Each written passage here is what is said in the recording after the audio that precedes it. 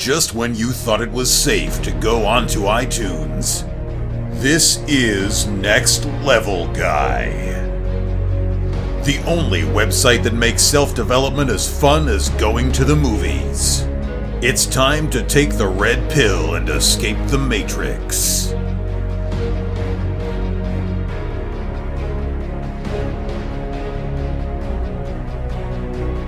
What's happening, guys? It's time for another episode of the Next Level Guy Show podcast with your favourite tutor, Ian Dawson Mackay. Next Level Guy is a go-to men's interview, interest and improvement website where I quiz the experts to find out the hacks, tips, methods and protocols that you can implement in your own life to take it to the next level and live happier, healthier, wealthier, sexier and so much more. Today's guest is Forrest Galante. Forrest is an avid adventurer, nature lover and star of Discovery Channel's Extinct or Alive and Naked and Afraid. Forrest pushes the limits of human and animal interactions and his own mental and physical endurance in extreme challenges worldwide by attempting to find animals that are considered extinct but may still be around. He also spends a lot of time doing conservation work where he looks to help endangered species. His work recently caused a stir when he was part of the team that discovered a female Ferrandina island tortoise, a species that hasn't been seen for over 100 years. He's a passionate freediver, conservationist, naturalist and biologist. He loves to travel and create incredibly unique adventures in unspoiled habitats around the world. In this interview, we discuss his story, conservation, extinction, how we can help change the plight of endangered animals, and how the hope of finding previously thought extinct animals can inspire the next generation of young people to help wildlife and our planet in the future, and so much more. And now, let's get to the interview. Thank you so much for doing this. I really appreciate it. You're a really hard guest to prepare for because you had so many questions coming out, so many amazing topics. It was hard to sort of dial down. And you're somebody who's got a love and passion for animals like me, so I'm really excited. But for these kind of 5 or 6 people in the world who don't know who you are, how would you, how would you explain who you are and what you did? Because you've got a pretty amazing job. Yeah, sure thing. First of all, I think there's probably a couple more than 5 or 6 who don't know who I am. But yeah, my name is Forrest Galante. I'm a wildlife biologist.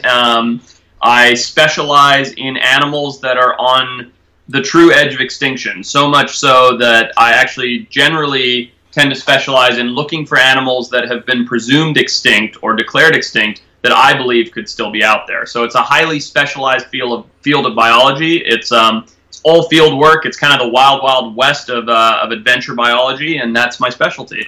And so you're originally from Zimbabwe. Now, when you were growing up, would you attribute the sort of love for animals from your parents' business, or were you kind of into animals as a kid anyway? Was it a sort of natural thing?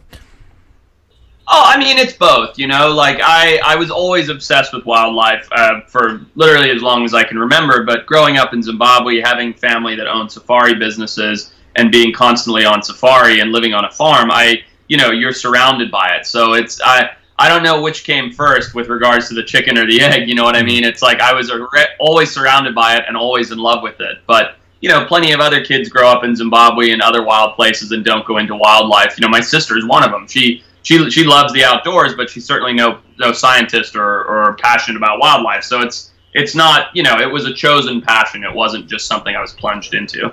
So how did you find sort of growing up in Zimbabwe? Because I come from a sort of rural place myself, and we grew up working with sheep and cattle, and you knew people who were like slaughtering cows, like to sell the meat and stuff like that. So you kind of knew where your food was coming from. You saw animals, you worked with them daily, and that was that the same kind of upbringing that you had, the kind of looking after animals and physically exploring and. Like, were you an active kid? Of course. Again, apologies about the peacock. He's a real pain.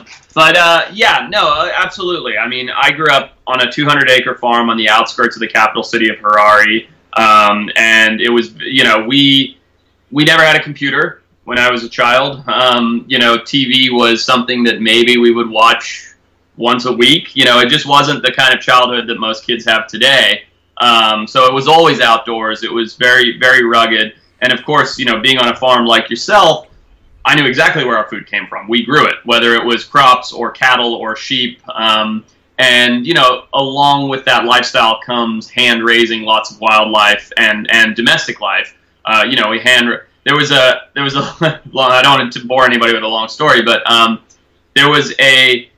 fell off my motorcycle and got a huge cut in my leg that required 13 stitches. And that happened as I was going towards my mom to tell her, hey, I need to go to the hospital and get stitches. We found out that our favorite cow was giving birth, and my mom was like, look, there's two things we can do. We can stay here and take care of the calf that's coming out because it's not going to be a clean birth because she's had health problems, or we can rush you to the hospital and get the stitches. It's one or the other. And so, of course, me being me at about 8 years old, I was like, no, we got to stay here. We got to help out with the cow. And so was born this little calf. And then I went to the hospital and got stitches. And that calf's name became Stitches. And then we raised Stitches in the house, And that's just one of a zillion examples. I had pet vervet monkeys. We had serval cats from plowing the fields. I had tons of snakes, aquariums, like you name it. Growing up on a farm, you are surrounded and hands-on with animal life like that constantly. So yeah, I knew exactly where all those things came from and absolutely loved it. I love that kind of life. It's something I could only dream about. I mean, we had like sort of the typical Highland animals, but I was always enthralled in when you watch films and documentaries and things, and all these kind of different things in Japan, and it's in these hidden away remote Himalayan caves you can find X, Y, Z. And I can see the passion in my my nephew. He just turned 7 and he loves animals. So why do you think some kids just aren't into animals? I mean, I just don't get that kind of upbringing. Nature's such an amazing thing, but do you think technology's ruined mankind in a way? Have we actually started depending on it now and needing the screen rather than the joys that nature provides? Oh, I feel like there's a two-part answer to that. First of all, to answer your question, the first part of the question was why do some kids not love wildlife? And to me, the answer is simply exposure. If you live in a city and you never take your kids to a park and you never let them see animals and you never experience how wonderful even just sitting in a city park and watching squirrels run around and play with each other is, then you're never going to have that intrigue, that passion, and that curiosity. So for me, I think it's not like you have to grow up on a farm in Zimbabwe to care about wildlife. I work with a team of incredible people, some of whom come from big cities, urban environments, others who come from, suburbia, and it doesn't make a difference. They're all people whose parents showed them what wildlife was at a young age and got them intrigued. Even if that meant sitting them down in front of the TV and showing them the Discovery Channel, it got them into it. And I think that intrigue is what leads to people caring about wildlife. The second part of your question is, has technology played a role on that? And my answer is absolutely. So much so that a lot of people don't know this, but I'm actually a producer. I'm currently working on a show that is about disconnecting from technology and reconnecting with our primitive roots because we've become so disconnected from kind of human, natural human understanding. And what I mean by that is we live in a time and age where technology is we're a single-use society. Everything's at the touch of our fingertips. If something happens, if something goes wrong, we can solve it by clicking a button on our phone or clicking a button on our computer. And in my opinion, to some degree, that is creating a generation of very useless people. They're people that just use their phone for things. And if their phone's out of battery or they don't have a computer in front of them, they're not competent. They don't know how to change a tire. They don't know how to build a fire. They don't know where to find water. Obviously, these skills aren't things that you need every single day living in the type of environment that we currently live in.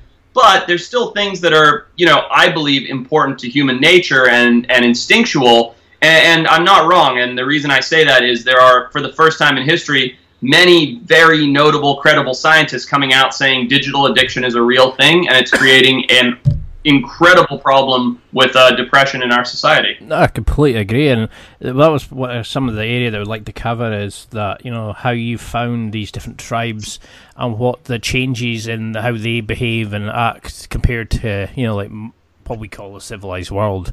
But no, I 100% agree that we've kind of created a civilization now where you can order food, you can order a date, you can order a taxi online. You barely need to move at all. It is really scary, and it sounds an awesome program to be on. So can we go a little bit about your amazing trips now?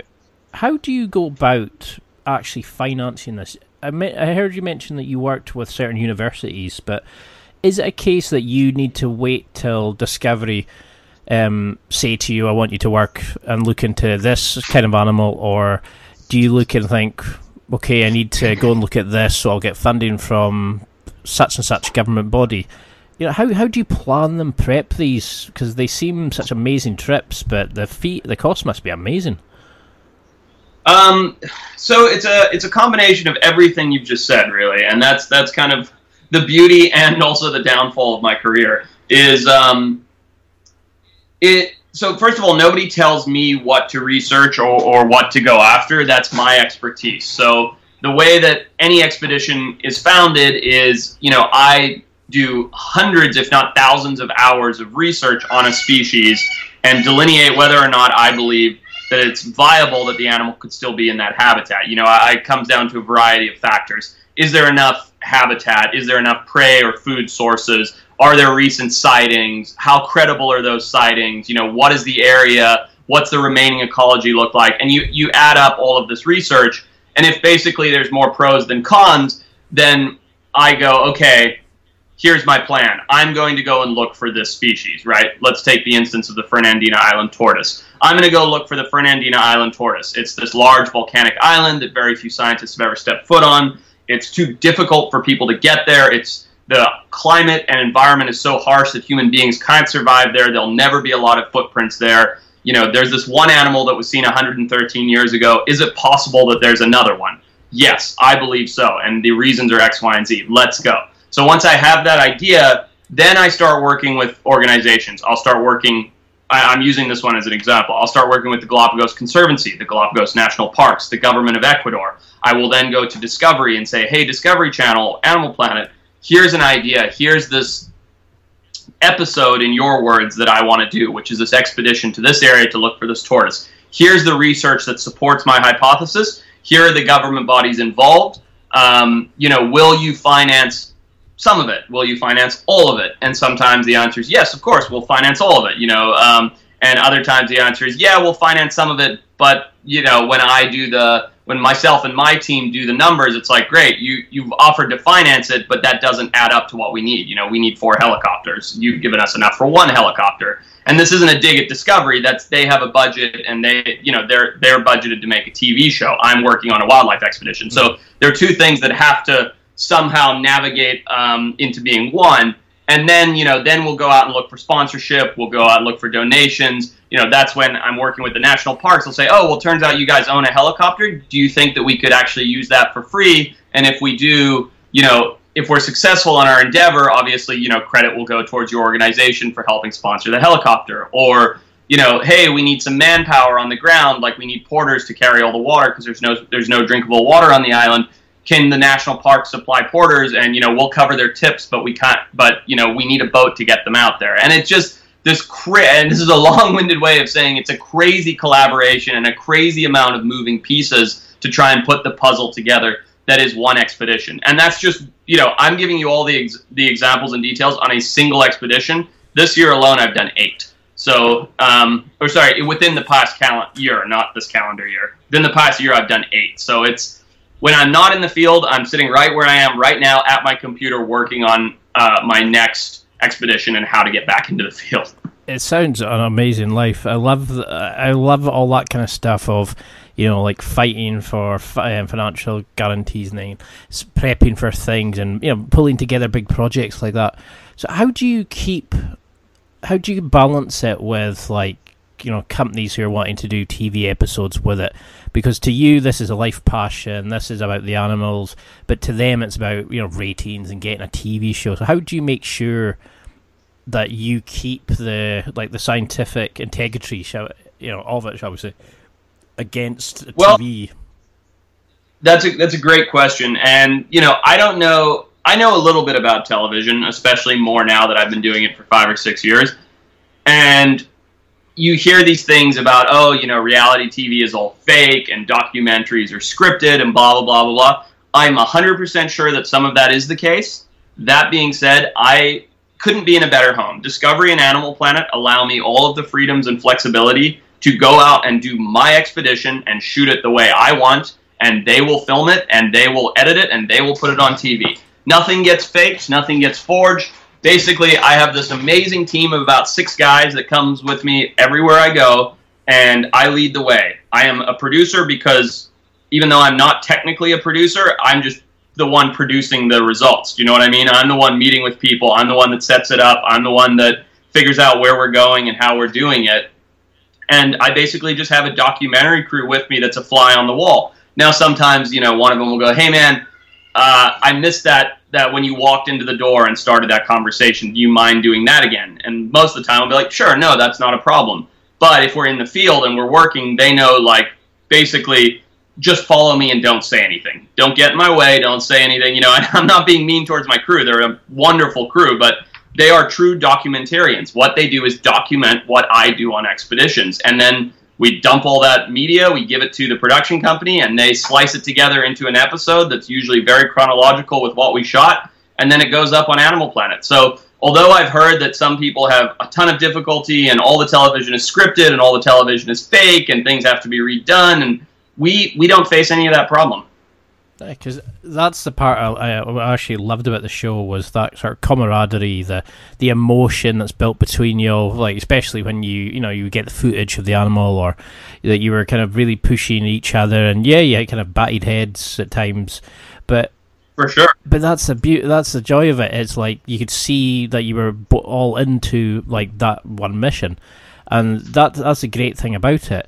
So, but how do you go about actually prepping you and your team? Because some of the places you go are so remote that very few people know about it, or how can you risk assessment something that no one else has really been into? How can you can take a medic and maybe some weapons in case there's any charging rhinos or anything like that kind of thing. But how do you actually plan for something that you can't really apprehend what you're going into? I mean, you said it. You can take a medic, or you can put a rifle on your shoulder or something like that. But ultimately it comes down to prior experience. Can you find someone that's been there that can give you some insight? A lot of the time the answer is no, and then you just have to do your best. That's where, as the expedition leader, it falls on my shoulders to tell my team, hey guys, you need your cameras, you need your water shoes, that kind of stuff. But here's what else we're going to need. This time we're staying in a swamp, not a jungle. So we actually need tented hammocks. We need to be off the ground. In this expedition, we're working below the surface. So you guys need all your dive gear, and here's the dive gear. I'm very, very fortunate because my crew, like I said, it's a very small team. It's the same team consistently. They're all avid outdoorsmen, just as passionate about conservation and wildlife as I am, just from a different field. They like doing it through the lens of a camera, or as a producer. They're not the hands-on one like I am. So we're really a very tight-knit team that all works together. And although I'm the expedition leader, plenty of times I'll get a call from my buddy Mitchell or my buddy Johnny or Mark or whoever it is that's part of the team on the show, going, hey, I was just doing some research, and turns out there's a lot of leeches, so make sure you guys grab leech socks. Okay, cool, thanks, Mark. And everybody goes to Amazon and buys their leech socks. So we're very collaborative. We're very much a team.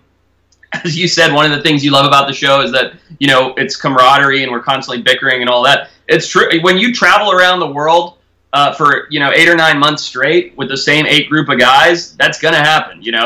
We've screamed at each other, we've been at each other's throats, we've hugged each other in celebration, we've cried about things. I mean, you name it. We are a unit, and we work together. And I'm very lucky because the relationships I have from that show, I can very easily say that those are not just people I work with, but my best friends in the world. And I think that'll happen when you spend most of your time around people. Yeah, because that's the bits I actually loved, was you could see the genuine relationships. It wasn't let's do this. You see in some places that it's so kind of wooden, but you could see the excitement, the exhaustion, as you've been looking for things, and then your hands were shaking, and people were actually just stunned when they seen the footage. I think it was a tiger, and it was that kind of thing you can't fake. You can't fake that kind of bond that you built. Would you say that's the exciting part for you? The bit of not knowing what you're going into, leading people. Is that what kind of drives you? Do you think?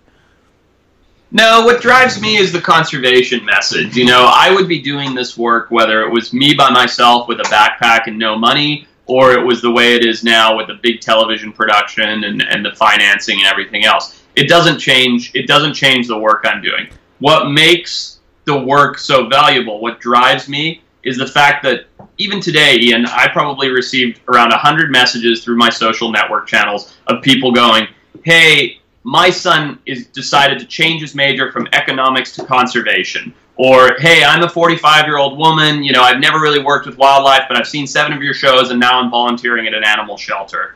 And the list goes on. It's these people that I feel I'm inspiring by this incredible platform of Discovery and Animal Planet to turn towards conservation. Even those that, it's not like you have to change your life. You don't have to work in an animal shelter or change your major in college. But just when I get a message from someone going, hey, I never knew about thylacine before, and I've just ordered a book on Amazon, and what a fascinating species. Something like that. It just spreads the message, it spreads the understanding, it spreads the conservation, and that's what makes TV all worth it for me. That's what makes having that platform worth it for me. On a personal level, the thrill I get of working with a cobra in the field, or catching a caiman, or climbing a tree and seeing a lemur species that nobody else has seen before.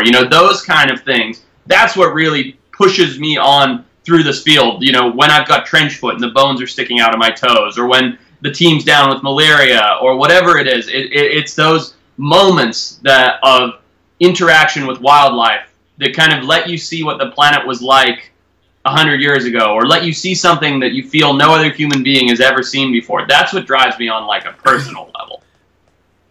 I mean, how do you comprehend that? How, like, when you discover those kind of situations, how do you take that in, that, you're possibly the first person to have seen that animal for 100 odd years, or, everybody thought they were dead and extinct, and then you found a living example of it, How do you go in with a mindset of it? Do you look at it as in terms of, yeah, you're really positive, you think you're going to find it, or do you have to keep that controlled and think, okay, we don't know, we'll stay skeptical until we find examples?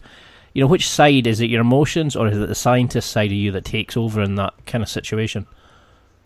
Man, it's such a delicate balance, because if you ask a lot of my real dry sciencey friends and old professors, they'll tell you I'm way too emotional. And if you ask like my wife and my social friends, they'll tell you I'm way too dry and sciencey. So I don't really know which side of it I fall on the line. That being said, I am a scientist, so I always go in as a skeptic. I know that going in, there's a 1 in a million chance of producing results, but that doesn't mean that it's worth giving up on. And here's why I'll say that. No one else is doing it. You know what I mean? No one else is looking for these animals. The entire world has given up on them when that little label of extinction has been placed on them. So if I don't do it, and I'm not saying that I'm the best man for the job, or the most skilled, or the greatest on earth, but if I don't do it, no one's going to do it. And that's what, so I got to do it. Do you know what I mean? I don't have a choice, Ian. Like, I love doing it. I wouldn't want to do anything else, but if I don't do it, no one's going to do it. And yeah, I think that's kind of the way that I go into it. I'm skeptical. I know it's a 1 in a million chance. A perfect example is when they were filming Planet Earth. And don't quote me on this because I don't remember the exact statistics, but it took them something like 6 weeks of sitting in a blind on that mountainside in the Himalayas to get a shot of the snow leopard, right? That's an animal that we know exists. That's an animal that's, yes, it's listed as endangered, but it's not extinct, right? It took them 6 weeks to see it. And that's an animal that's very well known by science. It's very well studied. It's been seen by a zillion people. I'm looking for something way more rare than that, and they had to sit in the snowy mountains for 6 weeks. And, sometimes I only have 3 weeks. So the odds are stacked against me, but that doesn't mean I'm not going to give it my best shot. It certainly comes across as like that's what you were designed for. I think some people come in and they're just well suited to what they choose as a career. And I can definitely get that from you. Every time I see you and listen to your interviews and stuff like that, there's true passion there. Like that's what, like you said, you'd be doing that if there was no success, if there's no television deals, if there was just you, no crew, you'd be going out and looking up things. So when you do come across, go and look at these kind of animals, how do you make sure that you're not like changing the ecosystem. You're not changing like you're not creating an artificial reaction from anything nearby. How do you make sure, like, with your equipment, is it use of like thermal cameras, like motion sensors and stuff like that? How do you make sure that you get an honest reaction from animals and tracking methods and stuff without interfering with the environment around it, if you know what I mean? Yeah, I mean, to be honest, we don't. I mean, you can't really do that. You can't go into an environment and not impact it. We have a zero trace policy, meaning, of course, we leave nothing behind. We don't leave any plastic. We don't leave any toilet paper. I mean, we leave nothing behind. Zero trace means coming out of there with nothing but footprints behind. That being said, your presence in the environment alone is impacting it. And then that being said, that's not necessarily a negative thing. Just because myself and my crew, a bunch of large mammals, are walking around the Serengeti full of large mammals, doesn't mean that it's negatively impacting the environment. Do you know what I mean? It's we leave no trace, we leave no pollution, we don't burn anything. Obviously we make fires and do little bits of survival to get by, but we always break it up or bury it. We do our very best to leave no trace, but we're not impacting the environment. And then comes the question, how are you balancing that? And you have to think about the greater good here. We're on an expedition to try and prove something's still around, to then conserve it and protect the species, get funding for it and continue the ongoing existence of an animal given up on by the planet. Like, does that not outweigh, having 6 people in a habitat where animals haven't seen people before, or interviewing locals that don't want to talk about it? To me, the answer is yes, a million times out of a million. What we're doing is a much grander scale than the microcosm of impacting, a single snake or a single plant, or off-putting a local villager who doesn't want to talk about it. Yeah, because it's difficult in that scenario of, like, people are used to, like, somebody that lives in such a remote place might be used to a particular animal and just deal with it, kind of, whereas to us it's groundbreaking. It's like, we thought it was extinct. Where, like, how do you deal with, like, the local tribes and like local people to make sure that, like, to build that bond, to get them invested in the project and to help you, and not kind of stonewall you and sort of prevent assistance that maybe could actually help you be successful? Well, interestingly enough, you find that kind of Westerners are far more standoffish about it than local people. When I'm working on a species in North America, Canada, or Europe, everybody's very weird and standoffish about it. When I roll into the Amazon to a village that's literally never seen white people before, and I say, "Hey, I'm looking for this crocodilian," they go, "Oh, cool, come on in, smoke some of this crazy root thing with us, or snort some of this powder, and we'll take you to see it tomorrow." And it's always a gamble. Like, it's not always going to be the most pleasant interaction, but I've never had a negative one, really and truly. And it just people are willing to share. When you roll into an environment where it's their expertise, and you go in being honest, being like, "Hey, I've never been here before. I don't know anything about it. I'm looking for this rare thing. Have you ever seen one?" And one person goes, "Yeah, I've seen one," or a couple people go, "Yeah, I know where they are." They're generally very excited to share with you. And, we bring with us candies and gifts and T-shirts and things that we feel are going to be helpful. Mm-hmm. But for the most part, there's very little barrier there, other than the barrier of getting into the locations. Oh, I love that, because it generally shows that we've, like, in what we call the civilized world, we created these barriers of, like, with social media, and we put walls up in front of each other, and we've created, like, rules of engagement where you can see in these sort of places they're just so warm and friendly and open. They don't care about what job you've got, how many followers and likes. They just care about being happy and healthy and loving each other and stuff. And it's almost sad the way we've kind of built up what we call, like, the civilized world. So, without this, like, human interactions, would you say that sort of nature would constantly be balancing itself out?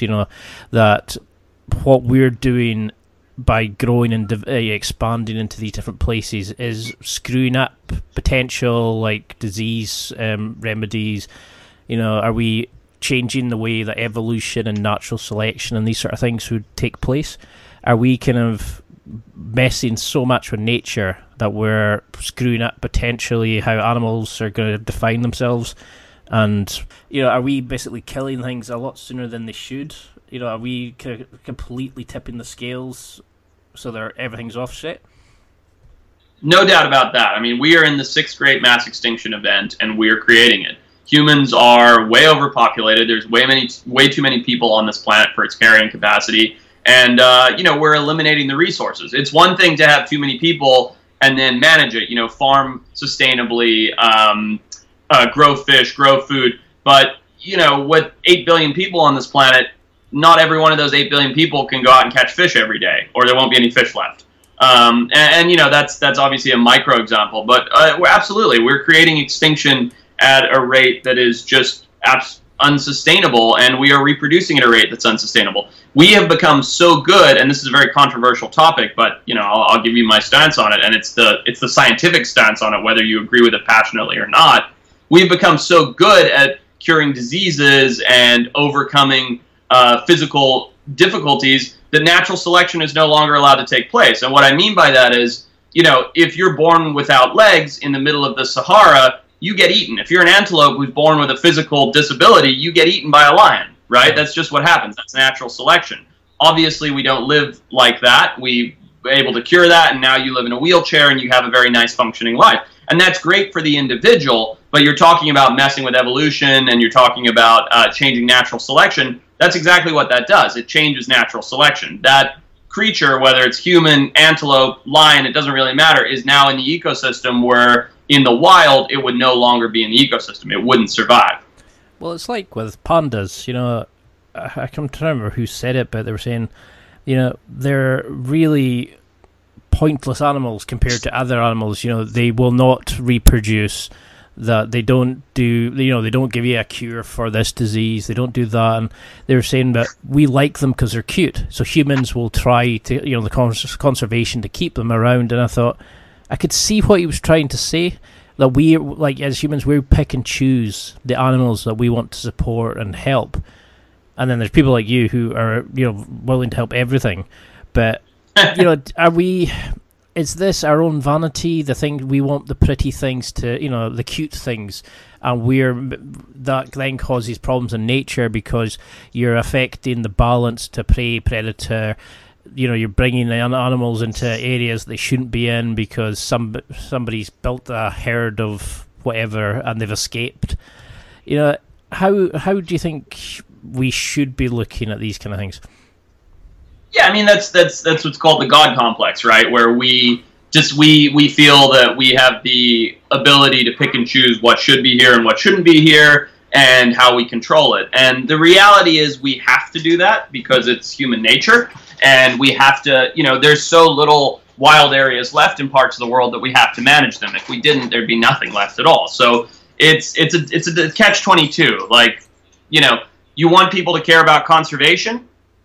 You don't want them to only care about pandas, but you'd rather they care about pandas than nothing at all. Mm-hmm. Do you know what I mean? Like, it's such a catch-22 that it's like, it's such a weird gray area. It's like, if you tell me you only care about sharks or panda conservation or whatever it is, I'm still going to be stoked that you're a conservationist and you're passionate about a species, but it's still not the right mentality because, just having that one species in the environment, in the ecosystem, doesn't do anything for the greater good. It still leads to collapse. You need a healthy ecosystem for balance, and you need balance in order for the ecosystem to continue and all those species to thrive. So it's a double-edged sword, but, let me say this and be very clear about it here on your podcast. I don't care who you are. If you love wildlife, even if it's just a single animal, even if you just love your dog at home, that's good. You know what I mean? It's better than nothing.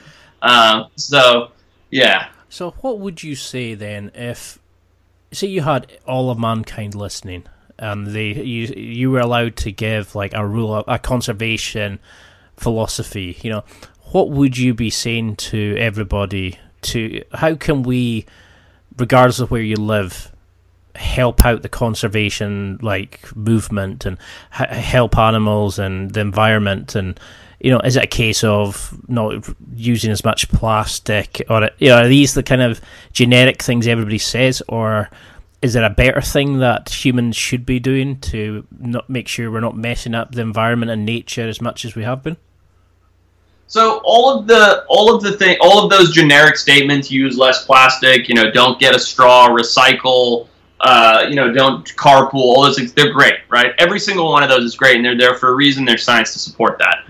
That being said, I think the thing that so often gets overlooked, and the underlying problem, if I had all of humanity listening, regardless of where you live, I would say educate yourself, because that's all it boils down to. If you spend a little bit of time, that same amount of time you'd spend on Facebook or watching TV, just reading a little bit about what you have in your area, what's critically in danger, what needs help, if you give yourself that, it's not like you need to be a scientist or a PhD. You just need to have a basic understanding of the environment in which you live and what things need help and how you can do it. Because there is no one-stop, one fix cures all. It's little things like knowing, hey, I live in Southern California and there's not enough water here, so I shouldn't leave my faucet running while I'm brushing my teeth. Mm-hmm. That makes a huge difference if people just Google that. But most people that live in Southern California live in downtown Los Angeles or San Diego, and they don't even know that there's a water crisis. And, that's a very microcosm example, but it's little things like that that add up to making a big difference, and you have to understand your own environment in order to make those differences. Don't use plastic bags. Don't water your lawn too much, Pull over when there's a turtle on the road and move it to the side of the road. Don't run it over with your car. Those little things add up. People doing little things like that don't actually interfere with their daily life add up to a big change. Because I love those kind of things. I grew up with that kind of thing. If you've seen a bit of rubbish, you picked it up and put it into a bin. If because we used to have like feed bags for the sheep that sometimes got blown away. Like a neighbour's croft, they would blow into yours, so you pick them up, a bit of twine. You put them in the bin, and it always amazes me that people will throw a cigarette butt down, and they're about 10 yards from a bin, and just that kind of logic it will never ever not annoy me when I see it. But I love the way that you put it as like it's the small things, because people always come up with these big things. Oh, I'm definitely not going to use straws again, and then they start going, oh no, wait, Starbucks are talking about Trump, so oh no, I'm going to start, I'm going to start using a straw again because that'll get against the left side, and it's exactly, and that's ridiculous. It's like you're not hurting or helping anybody but yourself. I could never imagine. Mind you, I never thought we'd have a American president who denies climate change and stuff like that. Do you find it difficult to kind of get that message out when you have people sort of higher powers who are kind of lessening the effect of it by, dismissing it? To be honest, Ian, sometimes it feels like we're regressing into the dark ages when you have people that won't accept science, and it sucks because I alienate my own audience sometimes when I go on. I'll get people to tell me evolution isn't real still, and it's like, it's just mind blowing to me. It's science, or climate change isn't real. To me, it's like it comes back to that education thing, and I know faith and education. When you have somebody that denies things like that, I think we learned about it in science, about the Galapagos finches, about the different beaks for different times of prey and that. And I still get people who'll say, oh no, it's not real. But you give them that as an example, and they'll turn and tell you about a post they read on Facebook and tell you. Yeah. And you're like, really?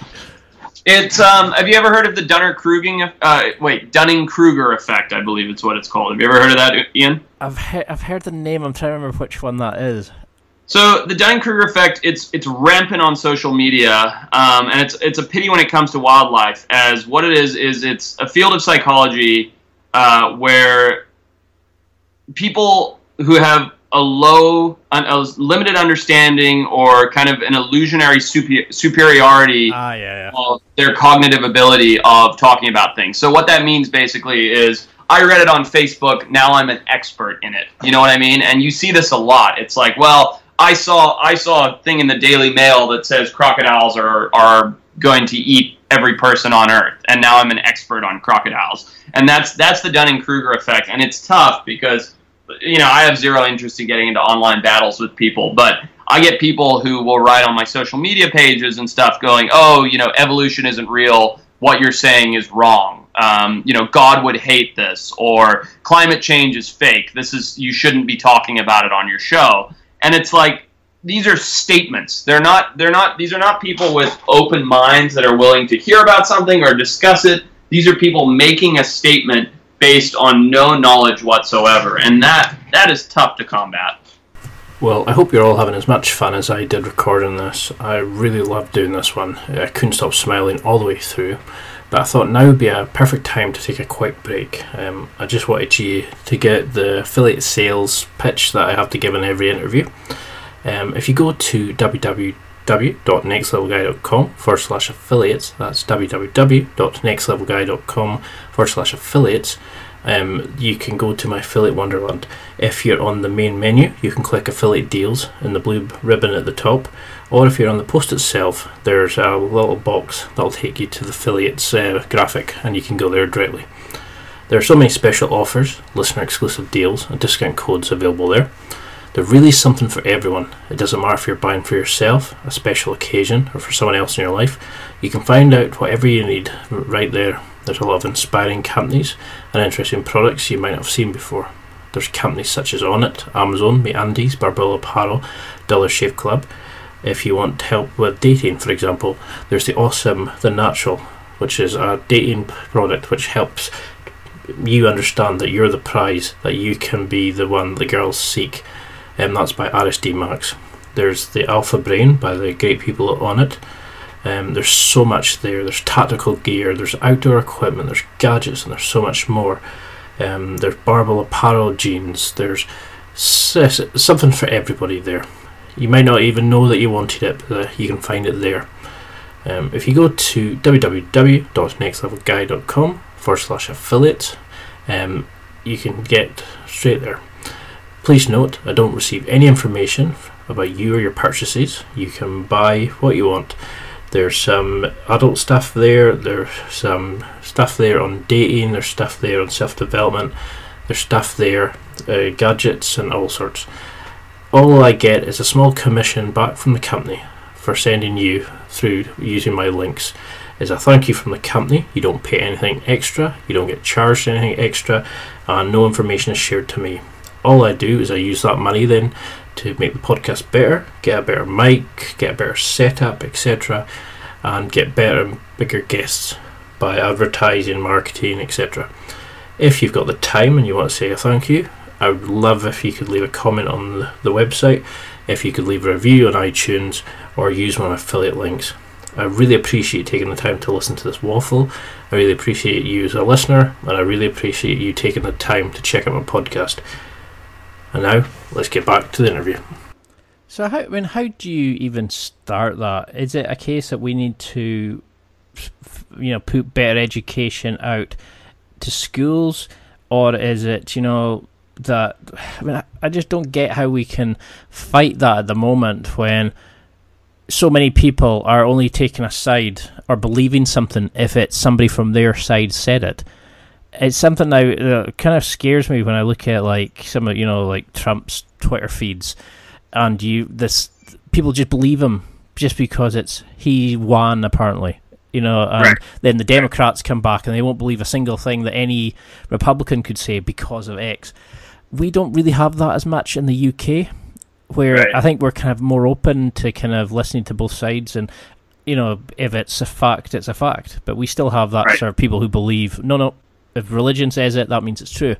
So how do you even go about getting the next generation to understand conservation, to understand that, we are destroying the planet, and how we can fix it is you're saying small ways, conservation. First of all, Ian, I'm a lowly biologist, not a philosopher, so I wish I had the answer for you. But, I think you don't have... The cases that I'm just given as people that talk on my social media, and the people that you're talking about that'll retweet a Trump quote because they think that's fact, I don't think that's a majority. I think that's a minority, and those are extremists. Don't get me wrong. There are plenty of closed-minded people, no matter where you live in the world. But I think just being, caring about things doesn't mean you have to be. You can be neutral, or you can be hard left, or hard right, or hard religious, or hard scientist. It doesn't matter. You can still care about something. It doesn't. You can take global warming and religion and evolution out of the equation and still care about, like, the panda, for instance, like we talked about earlier, because it's a great animal and you want to see it exist so your grandkids can see it. You don't have to be an extremist or an exact in the middle to just care about things and make small changes. And I think education, again, is the key. Education in schools, I try and do education on my platform, which is my television shows, and I think just understanding and caring is where it all starts. So when you do find these kind of animals, what do you do from there on? I mean, I've seen, like, footage of you finding, like, I think it was a footage of, was it a leopard or a jaguar? Leopard, yeah. Yeah, sir, leopard. And, how do you then take that and, like, disseminate it out? How do we make that kind of go, well, look, these animals do exist. This is why we should be fighting, because if that's close to extinction now, look at and you teach people a bit about the animal. How do we then take that and say, there we go, we haven't killed it off yet, let's protect it, let's do X, Y, Z to protect it? What can we do from there on once we know they are still there?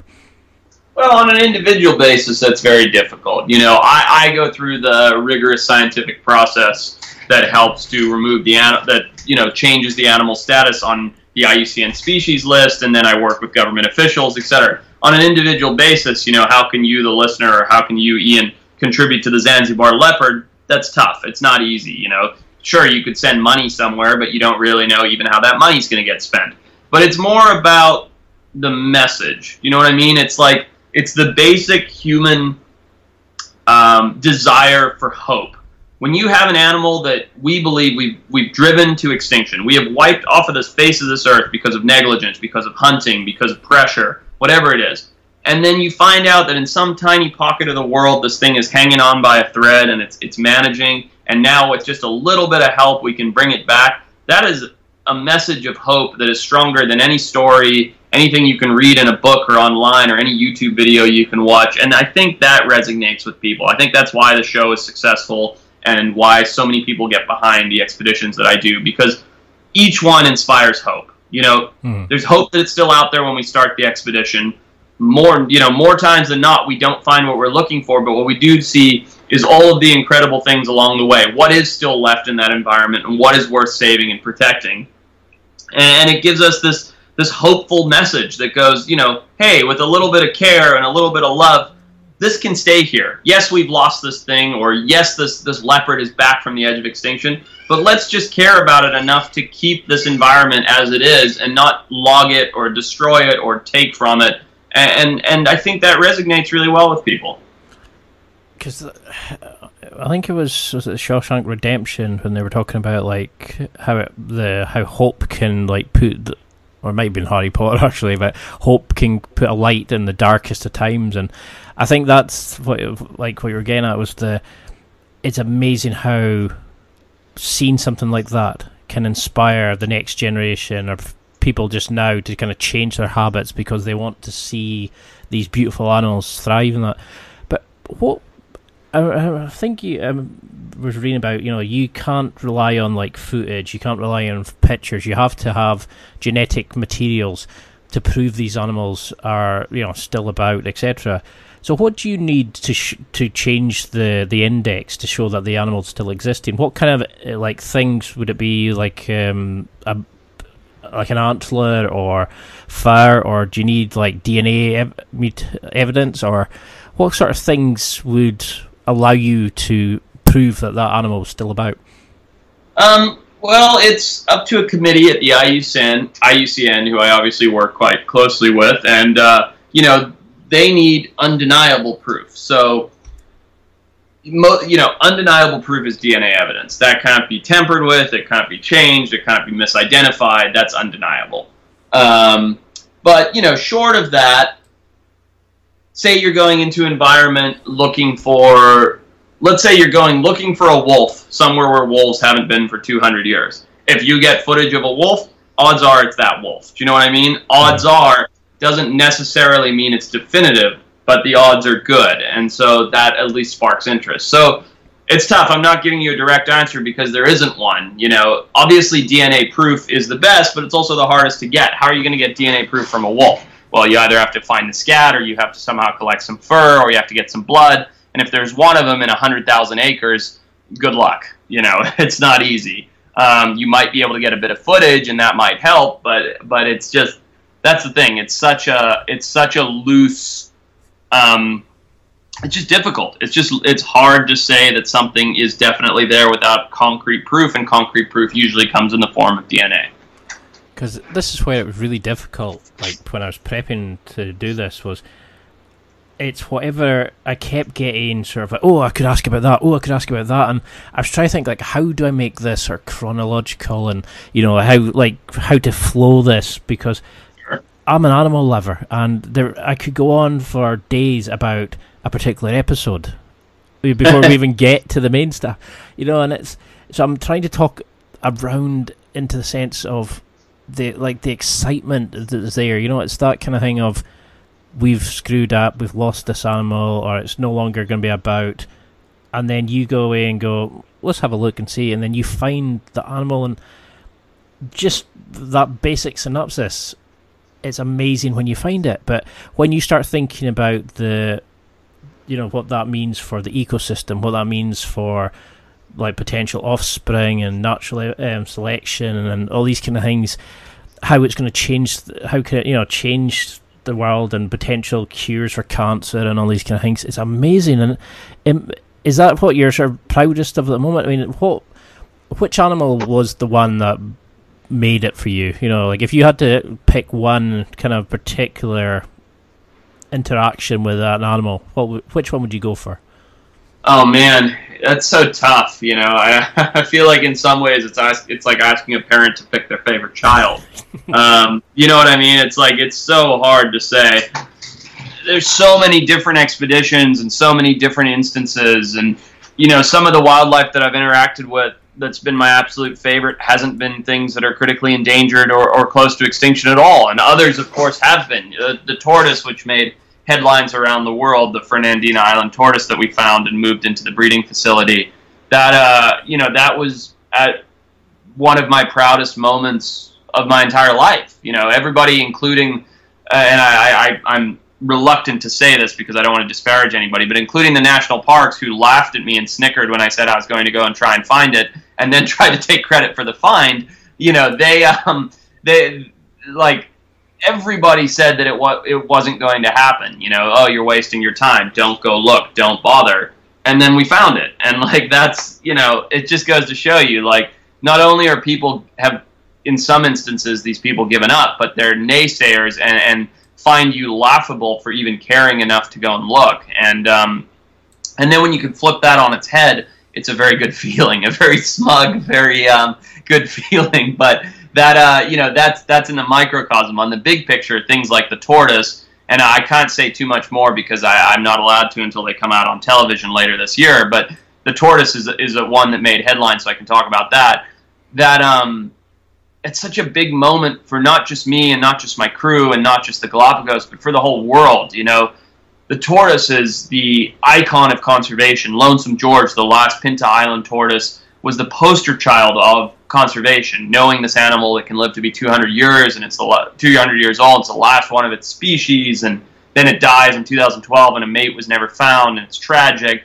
You know, to flip that on its head and go and find this Fernandina Island tortoise, another species that hasn't been seen in a lot longer, again, being the Galapagos tortoise, one of the most unique species on Earth, being the poster child for conservation, like, that's such a big moment for the whole world, and I love that. I just love the passion. You know, it's pure love for the animals. You can feel it when you talk about it, and I couldn't imagine finding something like that, because that would blow me away. Just to see such natural beauty that we have now, and to see these, and then to think you're actually going and discovering something that maybe this generation of humanity has never seen before. There's probably kids who have grown up that'll never have a chance to see a particular kind of animal because we've hunted them to extinction or we've killed them off, and that's terrifying. That like our great grandkids are going to grow up in a world that they might be amazing on computers, but might never see some of this, because we've destroyed nature, we've destroyed ecosystems. And so what would you say to people who are wanting to, who are thinking of getting into conservation? What kind of tips would you give them to, if they wanted to be like you, to train up, or can somebody have that as a career path, or did you kind of just forge your own? What would a tip? I definitely forged my own, and so can anyone else, but mine's very unique, and there's lots and lots and lots of fields of conservation. Whether you're hatching sea turtles on a beach in Mexico, or working with elephants in Africa, or just want to be a zoologist who, takes care of things at a zoo, it doesn't really matter. They're all equally important fields. Like you just said, I created my own field in a sense because it was one that didn't exist in the sciences. But that doesn't mean that, you have to do that. And it doesn't mean that you can't do that. If I can do it, anyone can do it. I'm just a kid from Zimbabwe who loved animals, and anyone can do it. But it's just about getting out there. You say, what's the tip? I think for the kind of people that listen to a podcast in the Western world that have somewhat become removed from the outdoors, just get out there. It's not that scary. I find so many people that I talk to that go, oh my God, it's so scary. How do you do that? How do you stay out overnight? How do you live in a jungle for 3 months? You don't have to live in a jungle for 3 months to experience it. Go for a hike, spend a night out in a tent, go sit out in a blind and watch the birds fly in. Just experience it and get out there, and then you'll start to see how magical things are. You'll start to realize what your passion is, whether it is birds or reptiles or fish or mammals. And then just find something that works for you. If you want to be hands-on, if you want to be a zookeeper, start working towards being a zookeeper. Go volunteer at a shelter or go get a zoology degree. If you want to work with elephants in Africa, find one of the great volunteer programs that'll take you to Africa where, even if you're just shoveling elephant poop for a few months, you're still working with elephants, and that'll lead to the next thing. And that's the key. It's just like any other career, really. You just got to kind of pick your direction and go for it and stay committed to it. I had my nose to the ground with this extinction thing, and I didn't get paid for years. I didn't make any money being a guy who just took his backpack and went into the jungle looking for stuff, but I loved it. It was my passion, and eventually it turned into a career, and I couldn't be more grateful for that. Because that, to me, sounds amazing. Going in with a backpack, spending a couple of weeks, couple of months, in a jungle, catching and milking snakes, and observing and tagging animals and setting up thermal cameras. That to me is amazing. And I don't know, is it because of my upbringing of working closely with animals that you kind of build a love for it? Or, are things like, when kids are younger, like taking them to petting zoos and things like that, where they're taught about animals, maybe these kind of things would maybe help them because they could see the actual beauty of the animal, whereas most people only see these kind of things on TV or on a dinner plate, unfortunately. Oh, it makes a huge difference. I mean, think about it. If I flip on my TV and I'm a kid from some inner city, there's no difference in watching Avatar with blue people with, ponytails that connect to dinosaurs run around as there is to watching one of David Attenborough's things. They're just as fantastically produced, they're just as beautiful, and they're just as entertaining as each other. So why have a major passion for wildlife? Why not have a major passion for blue people in Avatar? And I don't mean that to be negative. I mean that you really have to get out there and experience it. You have to get into the field, and you have to see it for yourself, because then it is real. It's not just another picture on your TV screen, and it's not that hard to do. That's the thing. One of the things I hate the most that people say to me is, "Oh, you're so lucky. You can afford to do these things." I'm not lucky, and I couldn't afford to do them, but I figured out a way to do them anyway. When I had literally no money, when I was a refugee from Zimbabwe, It spent $7 total putting together my snorkeling stuff so that I could dive in California and see all the fish offshore. Just find a way to do it. Go to a park, go for a hike, jump in the ocean. It's not scary. Go and experience it. Go to a petting zoo, like you're saying, and just start to see these things and realize they're real physical things that you can see and touch and work with and save, and they're not just a pretty picture on your TV screen like a blue person from Avatar. I love that. It's sad to think that somebody could sit there and actually compare both of them almost. So, how has it sort of changed you, like seeing these things, working with these tribes? What has it taught you about working with these kind of people? How does it change your view of like the world and mankind in general? I guess with regards to mankind, the way it's changed my view is people want to help if they understand why. And what I mean by that is, going back to the example I gave earlier in our conversation about, if you go in and say, hey, I'm basically a tourist and I'm looking for this thing that you've seen. Have you ever seen one? And they go, yeah, I'd love to show it to you. They have a passion for sharing something with you that you don't already know or have. And, that can be spread in any direction. Just like I have a passion for sharing my stories with you guys here today, it's the same thing. And I think the big point that I'm trying to get to is that people want to actually help if they're given the opportunity and they're given the understanding, because it feels so good to help. Whether it's saving a bird off your porch or saving a species from extinction, like it feels really good. Like it's human instinct to help things and to nurture them and to protect them and save them, and it feels good to help. It feels way better than it does to kill or to take away. And I think if you're given the opportunity, and the thing that I've learned to answer your question about mankind is that people actually do want to help. They just need to understand why they're helping and what it does. Definitely, because it's like you're saying, it goes down to like educating people and kind of just understanding that you can make a difference, that you can change things. And I mean, we see tourists all the time taking photos of like Highland cows, and it, to us, it's just another one on the road, is it? But to them, it's amazing. It's like a different. You can see them like it's a different animal. It's a different world to see something so close that looks like a bull up close, and you're just like, oh, it's another one. Right, fair enough. Right. Well, you're blasé. You're used to it. You kind of feel like it's a bad thing almost, because you kind of get used to it. It's like you're saying blasé. You kind of just think, oh, well, yeah, fair enough. And I think that's the joy of it, is like seeing people, getting people up close and getting them to teach about animals. So why do you think like things like Nessie and Bigfoot are more popular rather than like the stories of the tortoises? I can't even speak today. Tortoises and like the leopards. Is it that we've created like a story and an identity around these animals compared to? Absolutely.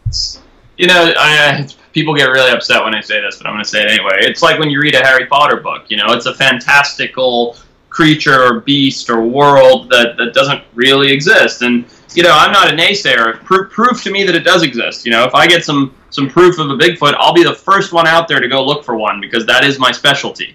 But it's not been proven. You know what I mean? They're not real animals, but they are fantastic. And it's just like aliens or anything else. Bigfoot, Loch Ness Monster. It's such a fantasy to have these crazy creatures here and living here, and some people get obsessed by it, and I think take it to a whole nother level. Because it's scary that people will actually believe something a Kardashian says over somebody that's actually got like proof. It's crazy. Yeah, it's nuts. It's like I said, the world's regressing. I mean, I could go literally into pages and pages of questions about each individual episode, but I just wanted to give like people listening a kind of overview of the amazing work you do. Like, that you're finding animals that we thought we'd lost to time, and you're showing them like that these things exist and how amazing they are, and you're teaching people about the conservation and the developing of the world and how we're messing it up at the moment. But I mean, can it be saved? Are we at the point now where we've done some serious damage, or can we always come back from it? We absolutely. It's never too late to try. It's never too late to care. Yes. Have we done serious damage? Absolutely. Have we done irreparable damage? Sure. In some cases, that doesn't mean. I mean, that's what extinction is. That doesn't mean we give up. You know what I mean? There's a lot of great stuff worth saving and a lot of things worth caring about. And it doesn't take a lot for everybody. It takes a very little amount. It takes a very little amount from each individual to make a huge difference. Because you've got me all like, this is why I love my podcast, is even if no one else listened to this, I'm like you, I'll be doing this day in, day out anyway because I enjoy it. You know, right. And everybody I speak to, I can get something from them and understand it. And even if it changes me, to me, that's enough. Maybe not to people who want audiences. But so I know we're pushed for time just now, but what would you want people to take from this as a sort of go-home message? You know, I'd love to have you on again where we can go deeper into things and how you track animals and how you analyse them and all this kind of stuff. But what would you want people to remember and take as a go-home message from this one? I think with everything we've talked about, it's just, if you listen to this podcast and you're interested in our planet and the incredible creatures that inhabit it and some of those that we've lost, spend 5 minutes Googling what's in your own backyard and what could use help and what little things you can do. Because the information is readily available. It just takes people to consume it. And figure out, is it not using straws? Is it not using plastic bags? Is it volunteering at a local shelter? Just spend 5 minutes kind of learning about what is in your own backyard that would impact your life very, very little to help, and realize that those things add up to making a big difference. And I've got to ask before my final question, what's your peacock's name? Blue. He's got a big blue neck, so we named him Blue. And I always imagine that your kind of house would be filled with exotic animals and, all that kind of stuff. I mean, what kind of pets, I don't know if you call them pets, but what kind of animals do you keep? My wife did a math problem recently. She's a teacher in her school, and we have 91 rescued animals on our property. Right here in my office, I'm looking at 3 different species of turtle, 2 from Australia, 1 from Africa. I have an African lungfish. Our peacock is running around outside. We have a potbelly pig from Hurricane Katrina. We have a miniature donkey that was a rescue when he lost his mate. We have a miniature horse that was a rescue from an abandoned petting zoo. We have, like I said, peacocks. We have guinea fowl, chickens, turkeys, aquariums, snakes. We've got a pretty good spread. And do you find that, are they sort of kept from each other, or do they interact in any kind of way? Do you notice any changes in their behaviours when they are allowed to sort of interact with one another? Well, I mean, the African lungfish doesn't hang out with the peacock very often, but all of the quadrupeds and all of the birds all live in the same area. There's a menagerie where all the birds are, and then a kind of a barn stable area where all the four-leggers are, and they all get let out and roam around the property together every day. And sure, every now and then we have a fight. In fact, our Flemish giant rabbit loves to fight with Blue, our peacock. I think they're just kind of testing each other, but nobody's ever drawn blood or got hurt. But our rabbit will come bombing up the driveway to tackle our peacock, and they will stand off with each other for hours, and it's absolutely hilarious. But for the most part, they all get along great, and it's a very kind of paradisical little place that I live in. I love it. That sounds the best thing ever. I really want your life. Well, I'll have to have you on again, and we can go deeper. But I just found every time I've seen footage of you, you were such a warm and friendly guy. You were so into the animals, and you're a man after my own heart who just loves animals. And I would love to be able to help and do sort of conservation work further than what I've done, like when I was up north. But how can people keep in touch? How can they find out more, get in touch on social media and that sort of thing? Yeah, thanks, Ian. I'd love to come back. It's been great chatting with you. I have all the regular social channels, Facebook, Instagram. I have a Twitter, even though I don't think I've checked it in about 2 years. I'm actually really open to people. I try to respond to every single message that people send me, whether it's on Facebook or Instagram. Just search for my name, which is Forrest Galante, Forrest with 2 R's. Galante, and I'll pop up on any of those platforms. And I certainly always love to chat with people that are interested in my field and wildlife and what I do. So by all means, come find me. Well, it's definitely been a hard interview for me because I struggled to keep on one topic. I kind of bounced around to things I was interested in, so there's so many little nuances and little things I want to go into, so I think you'll be on again and again. But, the floor is open to you. As this is the sort of final question, is there anything you'd like to mention, anything that's coming up, any TV shows, any projects that you're currently doing that you'd like people to be made aware of? Sure, yeah. Well, first of all, thank you for having me, and I think you did a great job, whether it was tough or not. Yeah, I've always got fun stuff on the go. This month, at the end of the month, is Discovery's biggest week, and it's Shark Week. It's where they do an entire week of specialized programming on sharks. I'm very, very fortunate in this fact that I am hosting a special on Wednesday night during Shark Week this year, and it was a month-long expedition that I did throughout the Maldives and Sri Lanka in search of an extinct shark named as the Pondicherry shark. It's a really, really exciting episode, and I'd love it for people to check it out. Shark Week's always fun. It's always very toothy and really exciting, and I hope that people check it out. And then in October, my series, Extinct or Alive, returns to Animal Planet, and the tortoise that we spoke about, the Amazon expedition that we spoke about, Africa, which we spoke about, and about 9 other episodes of really interesting, exciting expeditions will be coming up in October. And, people that like wildlife and have kids and like family-friendly programming and want to go on an adventure from their living room, I hope they check it out. That sounds awesome. But the more I can promote, the better, because you're doing amazing work. It really is blowing me away, and it's the fact that I can connect with somebody like you and just even help get the message out there and see some amazing stuff, and it blows me away. Just keep doing what you're doing, because you're inspiring the next generation and you're saving things from extinction. You can't get a bigger compliment than that. That's true. Well, thank you so much, Ian. It's been a real pleasure being on with you today. That's it for another week. Thanks for listening. Absorb it, practice it, use it. Until next time, keep trying to hit that next level in your life.